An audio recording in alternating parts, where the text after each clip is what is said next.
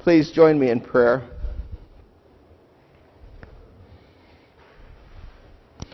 Lord, may the words of my mouth and the meditations of our hearts always be acceptable in thy sight, for thou art our rock and our Redeemer. Amen. Please be seated.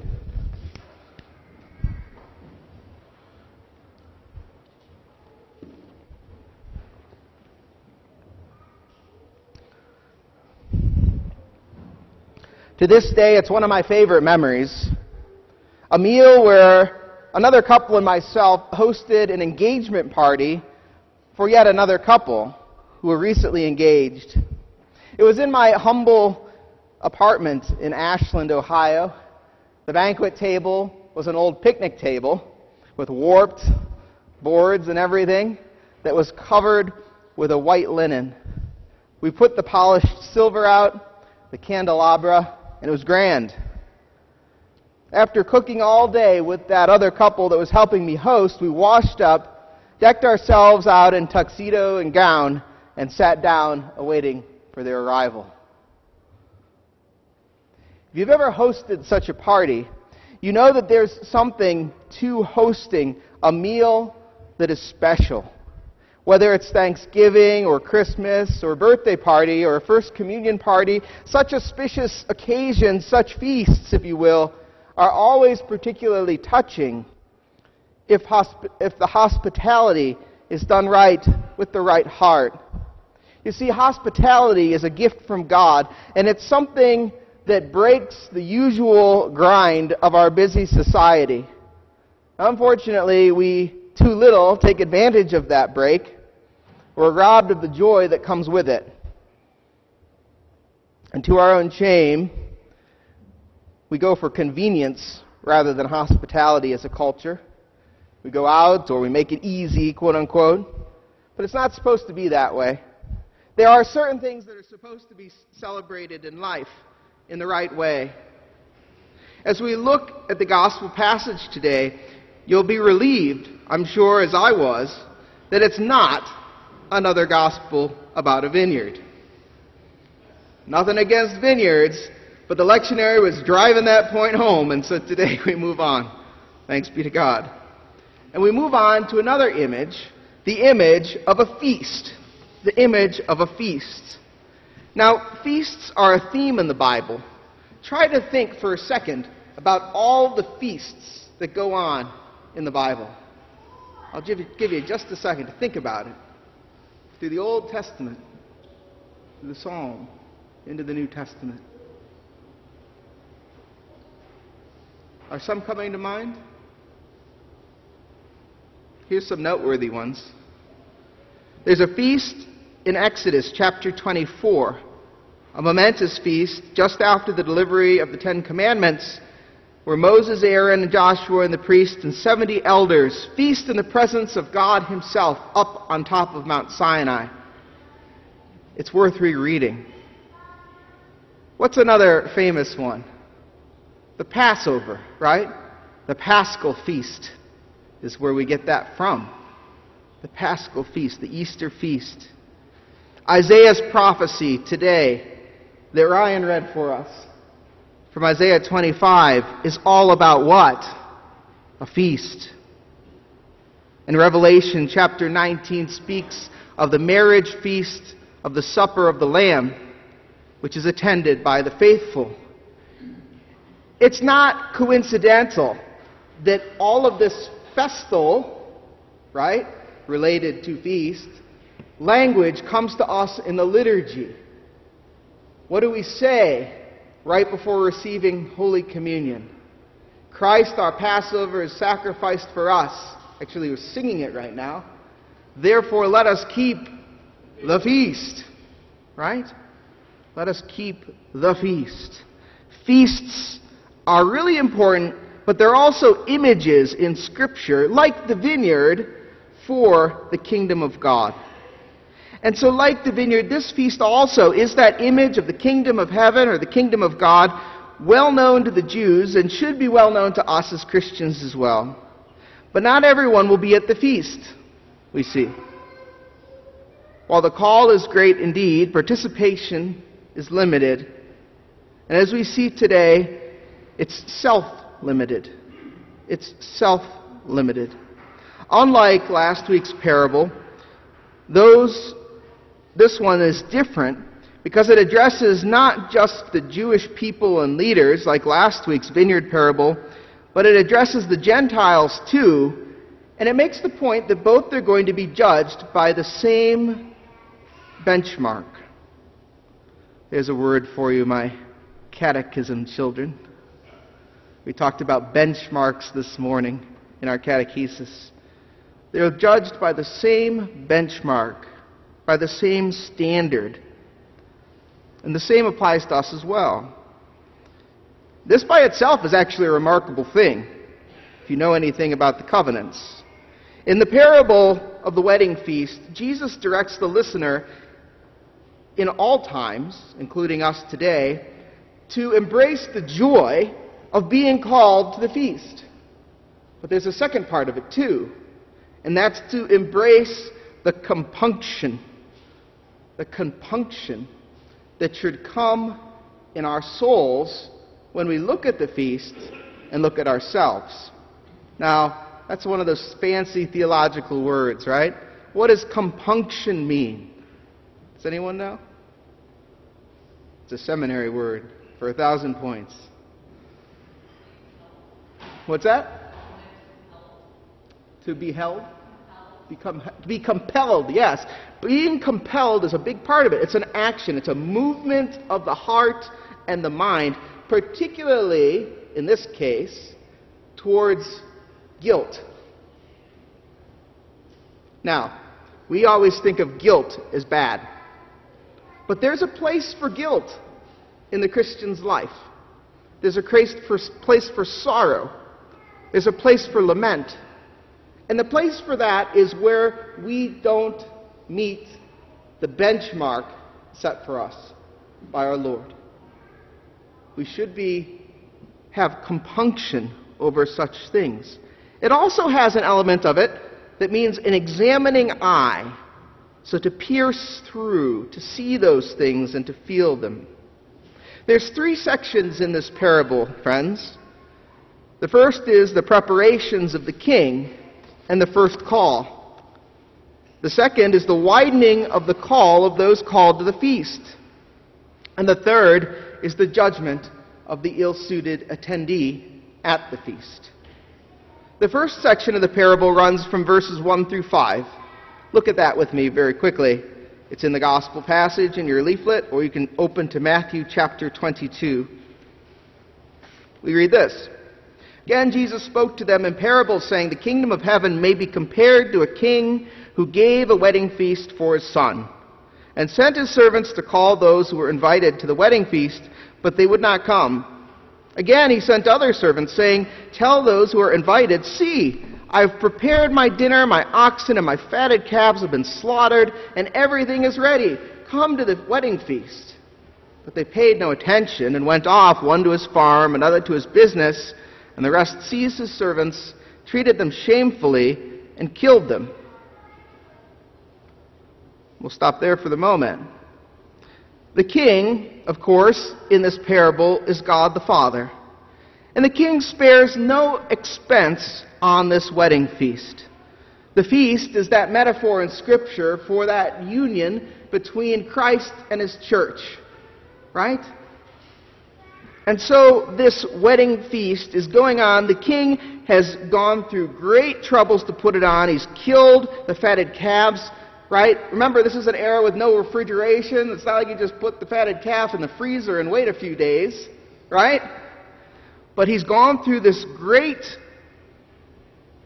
deal to make things ready. The party is ready, everything's set. But no one comes. What's the problem? None of those invited will come. And who are those invited? Who are those invited? Well, here, those invited in this context are the sons of Israel, the sons of the first covenant. Those who Jesus, throughout this chapter, is calling to repent, if only they will listen and repent and soften their hearts. But here he prophesies that many will not. We know that some do, right? We know at Pentecost that indeed the first part of the church is a bunch of Jews, right? And so it's not like he's saying here that all Jews are going to reject the feast, the invitation to the feast, and yet many do, particularly the leaders in this context. The successors of Aaron, of Joshua, and the nobles, the 70 that are there at the feast back in back in Exodus chapter 24. The descendants of those that were there initially with Moses on Mount Sinai. Here, ignore the call of the king. And worse yet, we see in verse 5, they don't just pay no attention, but they're completely indifferent. One goes to his farm, another goes to his business. And then there's the wicked ones that seize the servants, treat them shamefully, beat them, and kill them. Do you see the parallel that's going on with last week's vineyard parable? There's a parallel here going on, talking about how the kingdom of God is being taken away from those who refuse to execute the master's will.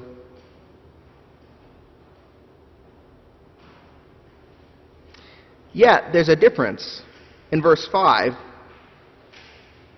and that difference is big. Let's read verse 5 together. But they paid no attention. One went off to his farm, and another to his business. In verse 6, while the rest seized his servants, treated them shamefully, and killed them. But verse 7, the king was angry, and he sent his troops and destroyed those murderers and burned their city. So last week we had the kingdom being taken away from the wicked tenants and given to others. This week we have the king exacting destruction on the disobedient.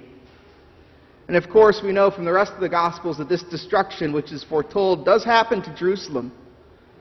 Systematically, the Jewish system is dismantled. The temple itself is destroyed. The priesthood is taken away in 70 AD by Vespasian and Titus. These are historical facts, right? But this is also a very curious parable, for it's not just religious indifference here, but there's a shame and an honor indifference to the king's call to the feast as well. Now think about it for a second. What if in the mail tomorrow, you went to your mailbox, you opened the mailbox, and there was this beautiful invitation engraved from the President of the United States or the governor? Would you just pitch that with the junk mail? I don't care who the president is, whether you like him or not, or who the governor is, whether you like him or not. You're probably not going to be like, right? This is not their president, it's not their elected civil servant, but it is their ruler. The person entrusted with authority to guard them. It's their king. It's the person who in Isaiah guarantees the safety and the security of their land, of their fortified city. Worse yet, the servants aren't just indifferent, but treat him despicably, killing his messengers. Well, once again, we see the prophets talked about here, just like last week. And if you can imagine, things aren't going to go so well for such ungrateful subjects. As we read in verse 7, the king was angry, and he sent his troops to destroy those murderers and burned their city. Now we come to the second part of the parable.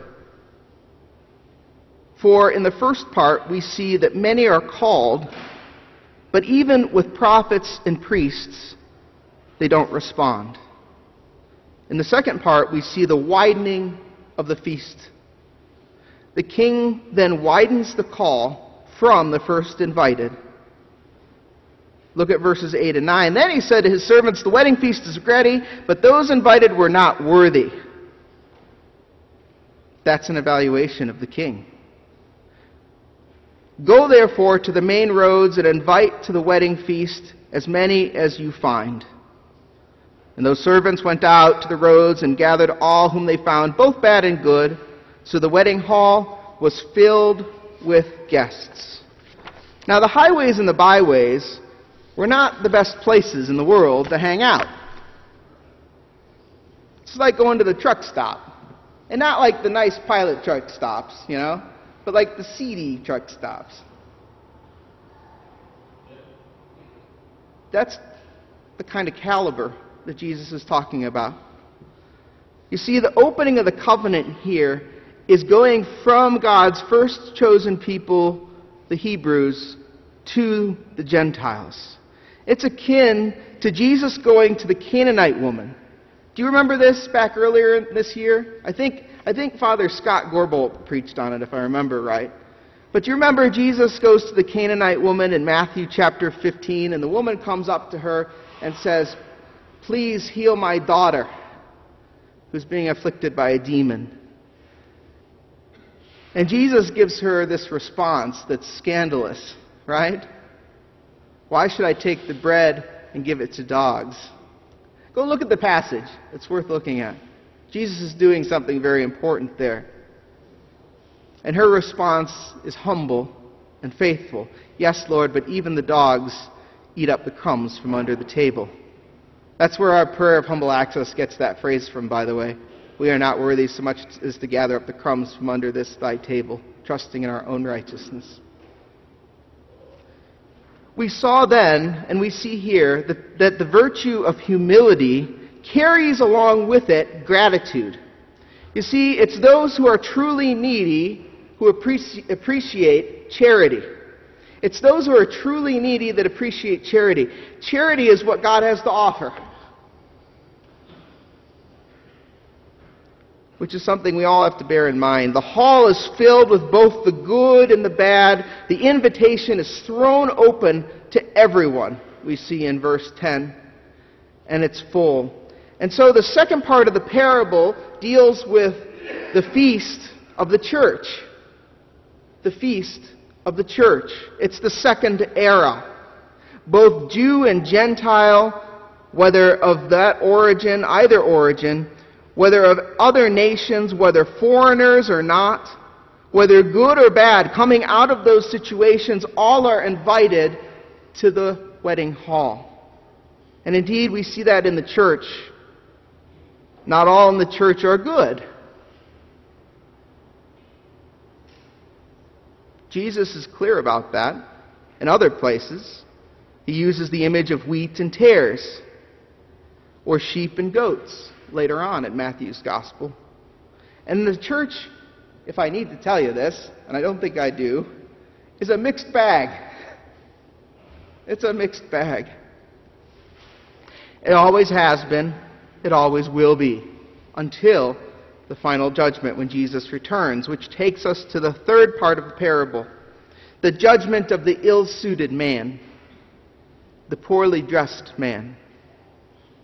There's a final version of the feast here in this parable, which is part of the feast after the judgment has begun. You see, what's being done here is the idea, the image of the feast occurring in three different ways, but being pushed together in parabolic form. You have the feast talked about in the Old Covenant. You have the feast here, the feast of the church. And then we're looking forward ahead to the feast that's after the final judgment that Isaiah talks about, where there's no more death and no more weeping and all that. We know that we're not there yet, right? All we have to do is look around. But we're crossing here from that second era of the feast into the third era. And St. Augustine speaks of this feast today, this feast that we read about today, when he talks about it being both the feast of the current church, which is the Eucharistic feast, and the feast to come. He writes this, he says, "The Holy Scriptures teach us that there are two feasts of the Lord, one to which the good and the evil come," that's what we read today, "and the other to which the evil dare not come," which is the one that occurs in Luke's Gospel. It occurs in a completely different part of Jesus' life in Luke's Gospel. So what's the last part of this parable depicting? Look with me at verse 11 through 14. "But the king came in to look at the guests, and he saw there a man who had no wedding garment. And he said to him, "Friend, how did you get in here without a wedding garment?" And he was speechless. The king said to the attendants, "Bind him hand and foot and cast him into the outer darkness. In that place there will be weeping and gnashing of teeth. For many are called, but few are chosen." Now the man who showed up to this feast showed up having not decked himself with the wedding garment. And you have to know something about Middle Eastern culture and other cultures to this day to understand this parable, which is that wedding garments are given to you. Father Joshua Ajayi shared with me that this is still the culture in Africa. When you invite people to be part of a wedding or a funeral, they sew up these elaborate, I can't remember what they're called, but they're basically long shirts. And they wear those to the feast. And so that's an important part of this image, that the garments being given out at the door. And the guy must have said, "Nope, I don't want one of those," and came in and sat down. And so the man has not decked himself with the right uniform, celebratory uniform for the feast. And this is perhaps a difficult lesson for people to understand, particularly modern Christians, because modern Christians generally lack this idea of self-examination and compunction. Some people are called to the feast and don't respond. We see that. We understand that point. We see that in our own lives. There are those who will defy God till death. And of course, they won't be at the feast. But then there are those that respond and come to the church feast, refusing to be clothed. They even enter into the great hall and sit down at the table of the Eucharist. I would dare say some have even presided at the Eucharist and given sermons from the church's pulpits. Just look at church history. But when the king comes, they'll not be commended. They will be to their great shame. Later in Matthew chapter 24, verse 13, Jesus plainly states, "Because of the increase of wickedness, the love of most will grow cold. But the one who stands firm to the end will be saved." We must, dear friends, not look at the other guy when we're dealing with compunction. Knowing, however, that there is potential for the hardness and coldness of heart, we must turn and look to our own souls and our own hearts and search out such things that are displeasing to the Lord. The great preacher and bishop from the 4th century, St. Chrysostom, writes that the garment spoken of in today's gospel for the Christian is, quote, life and practice. Faith in Jesus is not a one-and-done thing. Yes, it's by God's grace that you've been saved, that no man may boast, and it's by His grace that you persevere. However, you must persevere. You must examine yourselves and apply that grace to your life and your practice.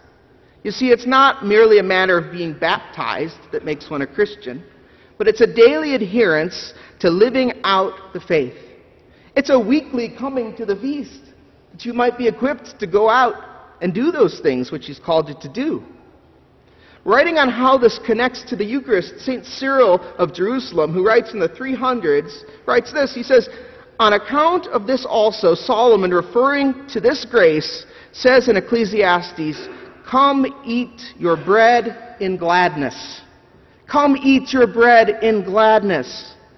That spiritual bread, he continues. Come, he calls the blessed invitation, and drink your wine in gladness of heart, having taken off the old clothing, and having put on those who are spiritually white. You should keep these white always. Do you see what St. Cyril's saying here?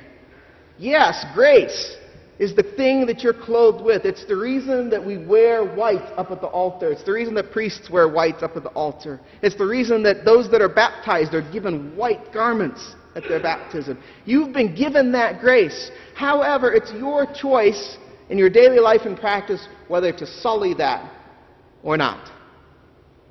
And God is always happy to clean it. That's what repentance and forgiveness is all about. But you must come to Him and ask for that, to not end up at the wedding feast unclothed in righteousness. Dear friends, you've been called to a feast and clothed in baptism and salvation before God. By God, God has given us that ability by the pouring out of His Holy Spirit into our hearts to live lives of repentance and joy. This is why we're going to be singing at the offertory today, "Deck my soul with gladness." Pay attention to the words to that hymn. Because it's rejoicing in what Christ has made us that draws us to Him. It's why we'll be leaving with the hymn, "Rejoice ye pure in heart." It's why St. Paul in the epistle passage today talks about that, right? Whatever is true, whatever is honorable, whatever is just, whatever is pure, whatever is lovely, whatever is commendable, if there's any excellence, if there's anything worthy of praise, think about these things. And the promise that goes on that is that the Lord Jesus will guard your hearts if you're dealing with that. You can rely on it, right? You can rely on it. What you've learned and received and heard and have seen, says St. Paul, practice these things, and the God of peace will be with you. The God of peace will be with you. Even in the church, dear brothers and sisters, many are called and few are chosen. It's not a threat. It's a statement of fact. It's to drive us to compunction, that we might come to Christ, confess our sins, and then rise in gladness. Isaiah's feast on the mountain that Ryan read for us is, in fact, that to which we long, that post-judgment feast. Obviously, it hasn't happened yet, but it will happen. We will be face to face with the King. We will be seated at the table. And how will we respond when He comes? In shame or gladness? The founder of the feast has made everything ready. The founder of the feast has given us the garment of praise and joy. Just put it on and show up. In the name of the Father, the Son, and the Holy Spirit.